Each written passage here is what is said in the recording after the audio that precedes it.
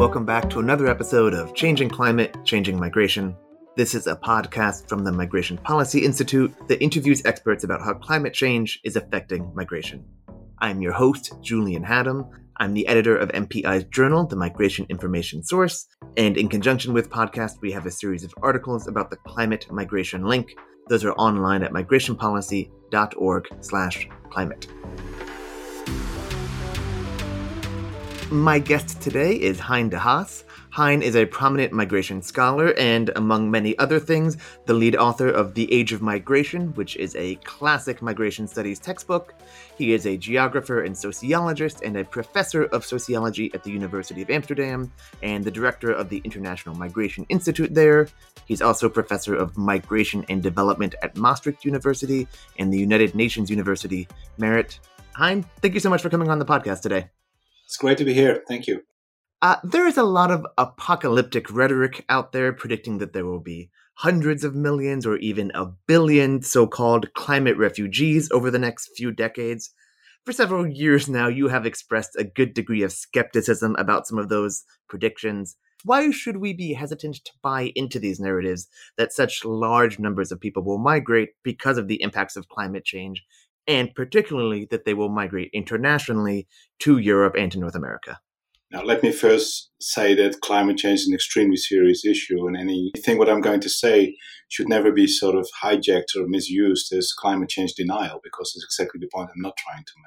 The main point I'm making is that you cannot make a direct connection between climate change and the environmental stresses that will inevitably cause in the world and massive international migrations. It is simply not how it works. First of all, because the links are very indirect. And secondly, if there are going to be communities, and there will be communities all around the world that will feel the effects or the adverse effects of climate change, it's rather going to impede their long-distance mobility rather than to facilitate. And it doesn't diminish the problem, but I, in a way, reverse the analysis. I say the biggest victims of adversity, whether it's environmentally related or other forms of adversity, it could be political conflict or violence, are the ones who cannot move. Because movement is generally a way to sort of protect yourself from adversity. And what we also know, and there's a lot of research out there on the effects of weather-related disasters, other natural disasters, long-term droughts on mobility. What we know is that if people really have to move, that tends to be a short-term and temporary movement, and certainly not over long distances. So instead of sort of dismissing the problem, I think making the link to massive international movements is simply not backed up by any evidence. And certainly, contemporary migration couldn't be explained by that, but even in the future, I think it's highly unlikely that climate change-induced environmental stresses will lead to massive international movements across borders. That's simply not what the evidence seems to suggest.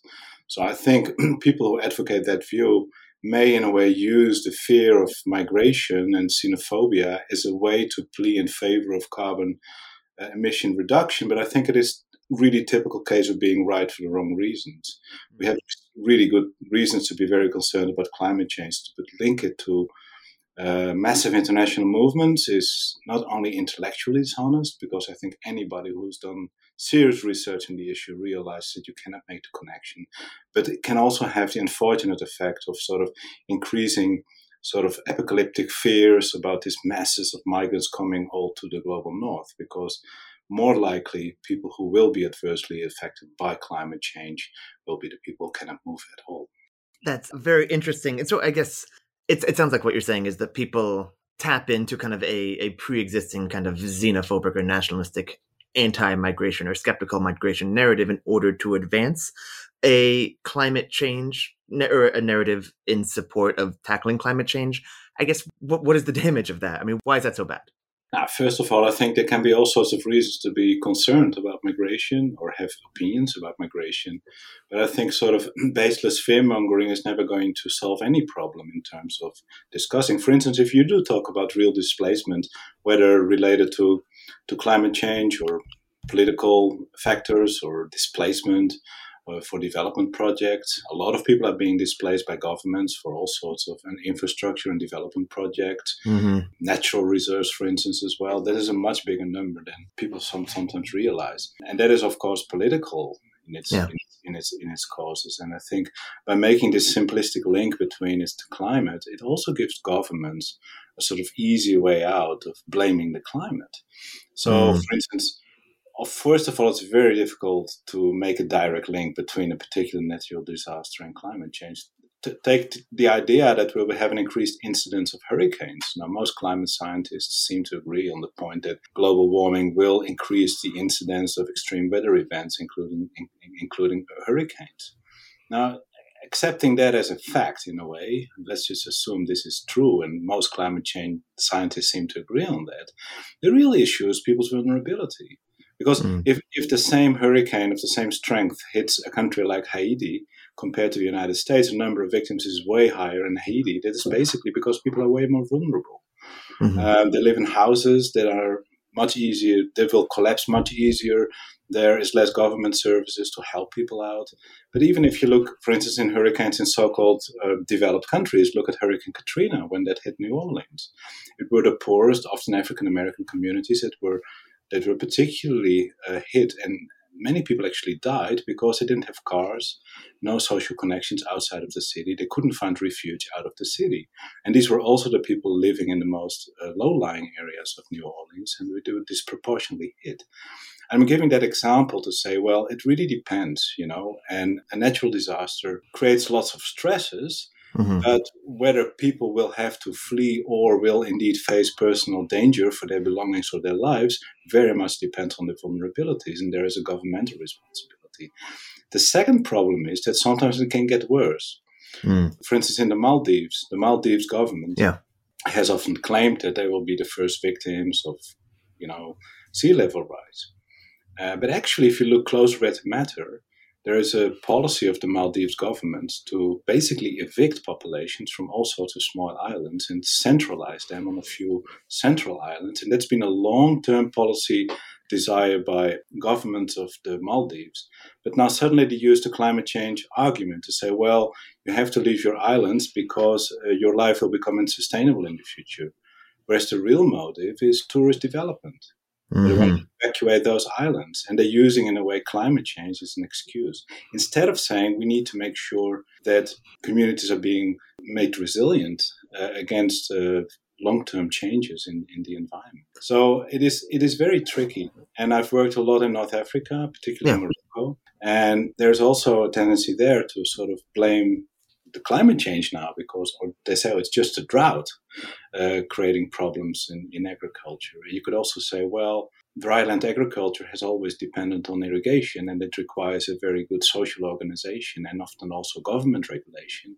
But when then big developers come in, or industries are being built, or tourist complexes, and they then pump too much water, underground water resources, that may lead to water scarcities in agriculture.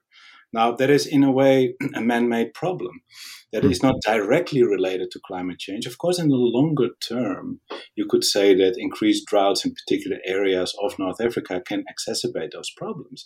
But in terms of what's happening right now, this is more linked to direct human intervention, development projects, rather than climate change. But then it also can provide an excuse for, in a way, governments to dismiss their responsibility for creating those problems in the first place. So it is very tricky. It is very tricky to make the direct link because there is no direct link, that is for sure.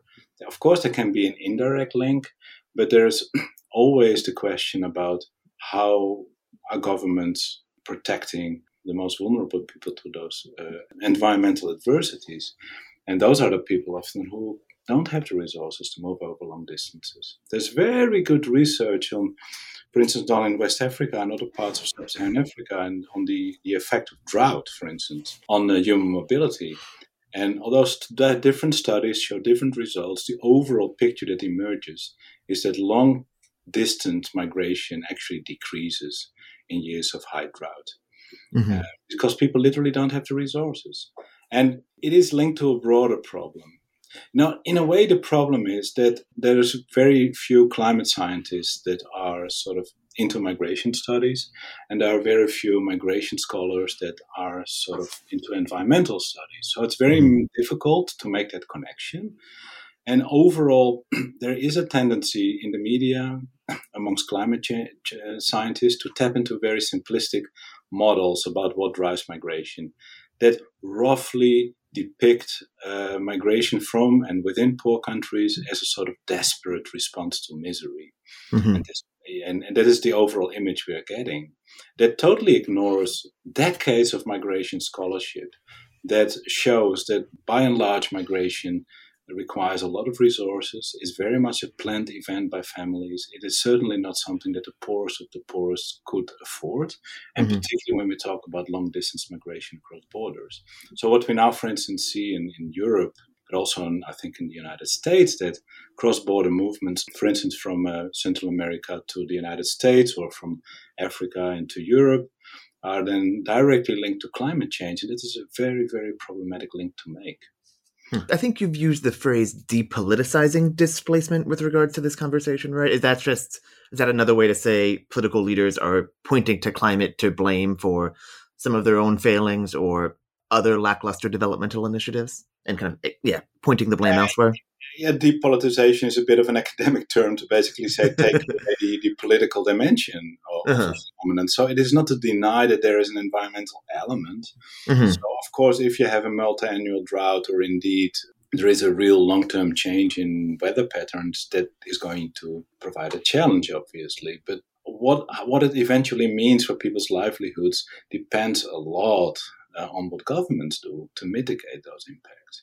I mean, I can give you a very simple example. I mean, you can say, well, if it were true that in North Africa there would be less rainfall, over the longer term, it doesn't automatically destroy agriculture because it very much depends on, for instance, irrigation. And to give you a simple example, I mean, if you switch from flood irrigation, which is the traditional form of irrigation, in oases, for instance, in North Africa, to drip irrigation, you can make massive water savings. So just a simple example, there are all sorts of technical interventions you can imagine to make people more resilient against the negative effects of climate change on the longer term. And the other problem is to make this very simplistic link again between, for instance, if you would go to North Africa, to a country like Morocco, and you go to the south of these countries, and this is sort of dry land on the edge of the Sahara, you can find oases that are dying. And at the same time, you witness, if you talk to people, that many people migrated away. And then it's very sort of tempting to make that link. There is no longer rain, that is why people move away. But I've done research for 2 years in those oases, and actually the relation is the exact other way around. Because small-scale peasants, often also people who didn't have any land at all, they were like sharecroppers or former slaves in the south of Morocco, they moved away because they saw migration as an opportunity to gain a better livelihood, to have a more diverse income portfolio. Some of them moved abroad. And that meant they became less dependent on agriculture, and they started to neglect agriculture. And you could in a way say that in some oases, agriculture has become less important for people. People have withdrawn from agriculture. In some cases, old irrigation systems have collapsed. Of course, that is an unfortunate development, but the actual relation is the exact other way around of what you would expect. Now, if governments, of course, can intervene to make sure irrigation systems are being maintained and to prevent overpumping of groundwater resources, for instance, by big industries or big farmers or hotels that cater to tourists. But if government don't do that and have a sort of laissez-faire approach, it will, of course, force small peasants out of agriculture. But again, it is really, I'm giving those examples to say these links are way more complex. So I'm not saying climate or weather or environmental factors don't play a role, but it is very tricky. I can give another example that is the main cause of increased flooding in many coastal areas in the world. For instance, Jakarta is suffering from more and more, in Indonesia, from more and more flooding, is land subsidence. Basically, the land is sinking, and that is because people, when they start building cities and other, urban developments, industries, they start to drain the water because we don't like malaria. We like to have dry feet. But what typically happens if you pump away water, it means the soil and rocks get more compact and the land starts to sink. Some areas of Jakarta are sinking by 15 to 20 centimeters a year. Sea level rise is about 3 millimeters a year. So, and there's a lot of studies on other coastal cities like Dhaka in Bangladesh, or Ho Chi Minh City in Vietnam, or Bangkok in Thailand, or Manila, that show that land subsidence, which is directly caused by human intervention, drainage of water basically from the soil, is the prime cause of increased flooding. Mhm. And then, of course, it's a complicated issue that cannot be easily solved. In a way, it's easier for a government to say, oh, well, this is sea level rise, instead of saying we need to do something about water management and making sure that the lands are not sinking too fast. So, on the longer term, of course, sea level rise is going to add on to those challenges, but it can simply not explain what we're seeing right now. And in some cases, the evidence seems to challenge a lot of those narratives. For instance, in Bangladesh, some quite good studies have tried to calculate the amount of land loss and land gains in the delta areas, basically in Bangladesh. And they show that there is a net land gain actually over the last decades instead of a net land loss. Now, it doesn't mean that in the future, I cannot go too much into the physical geography of this. It doesn't mean that in the future there may not be a challenge, but certainly what some organizations are doing now is to suggest that, for instance, large-scale rural-urban migration in Bangladesh is a result of climate change and sea level rise. There is simply no evidence to support it. It seems much more likely that large-scale rural-to-urban migration in Bangladesh, like in so many other countries in the world, is just part and parcel of a more general process of economic modernization, industrialization, less labor in agriculture, demographic change that has moved humanity massively from rural to urban areas. Now, that is, of course, posing challenges for governments, but then the link is very easily made to climate change, and simply the link cannot be made. I wonder to what extent it's fair then to group climate change in with some of the things that people like to consider as quote unquote root causes of migration, crime, corruption, etc., many of which or underdevelopment, poverty, many of which tend to not necessarily be things that are handed down from man, but are the product of government action or inaction and could be affected by government inaction or action. But whatever path the government takes or other policymakers take ends up kind of exacerbating vulnerabilities in a very complicated way that eventually makes some of the benefits and means of migration outweigh the cost and the challenges. Is that a fair way to look at it? That some of the climate impacts are similar to other so-called drivers of migration, or is that a little bit off base? Well, I think first of all, it's a much more indirect factor. Of course, climate, weather, and other environmental factors all play a role in determining whether people can make livelihoods in the places they live. That is for sure. But I think it is a much more fundamental problem. That's the overwhelming tendency to see and portray migration as a result of poverty and misery and all sorts of problems. We just know from research that development leads to more migration instead of less migration. We have to reverse the whole relationship.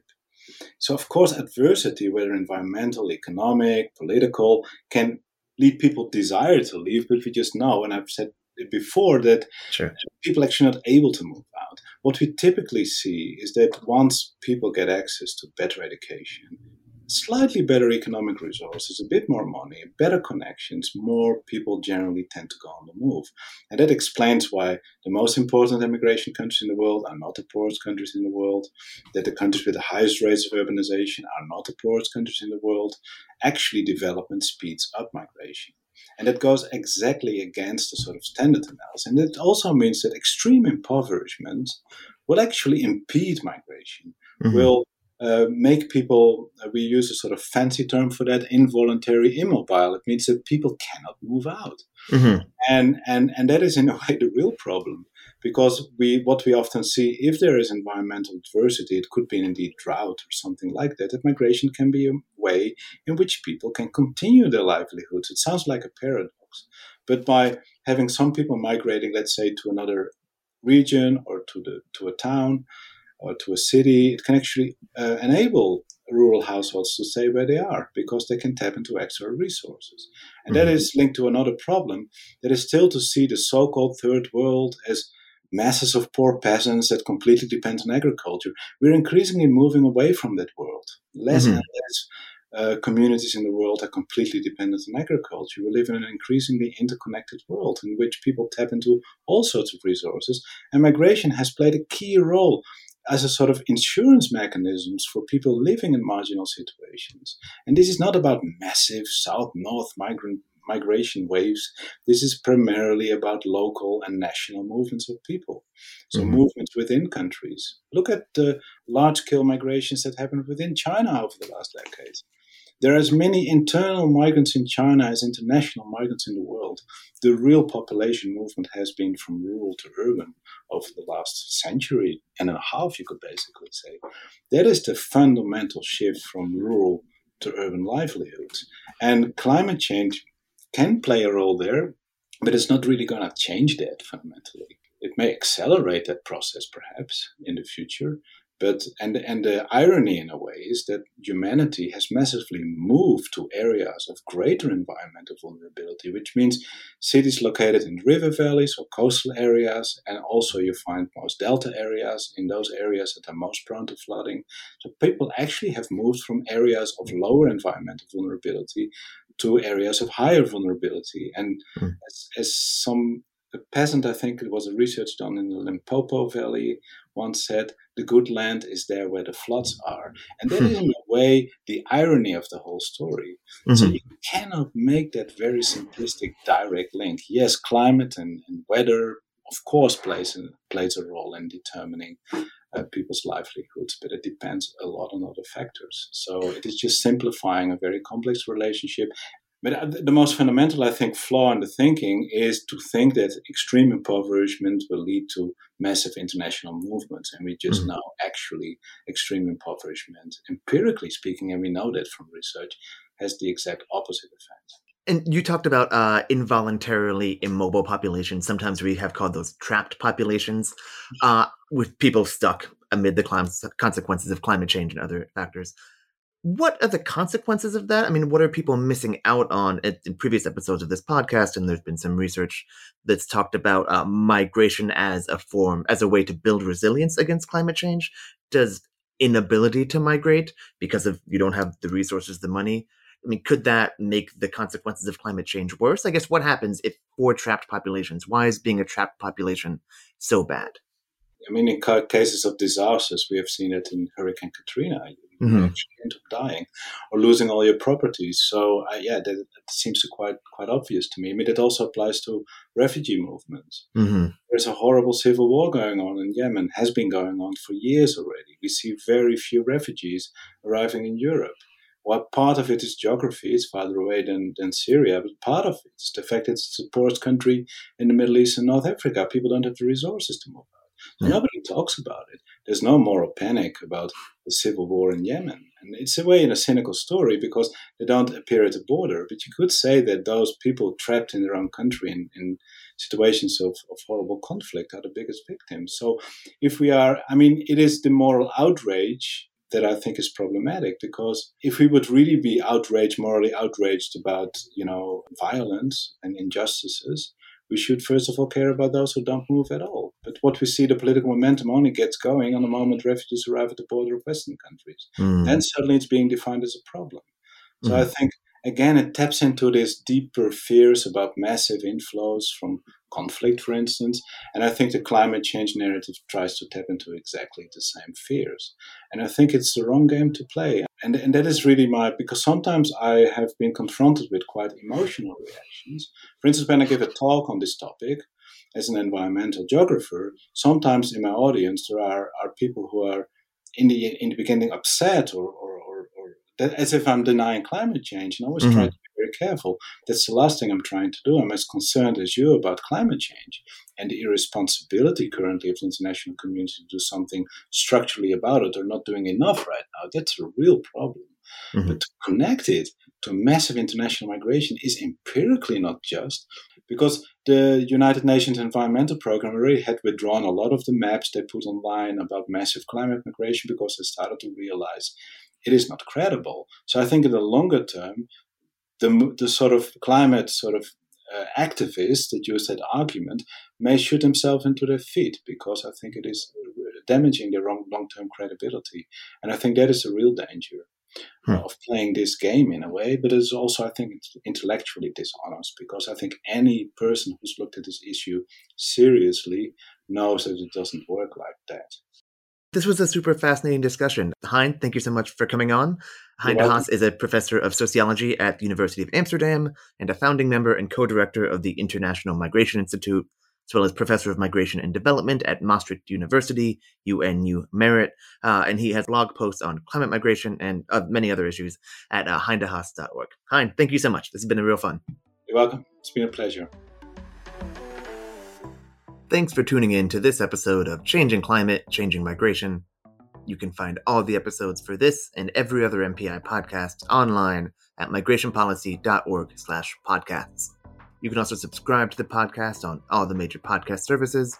And while you're there, please give us a review. That makes it easier for other people to find us. Stay in touch with MPI by following us on social media. We're on Twitter, LinkedIn, Facebook, and Instagram. And you can send me an email at source@migrationpolicy.org. I would love to hear from you.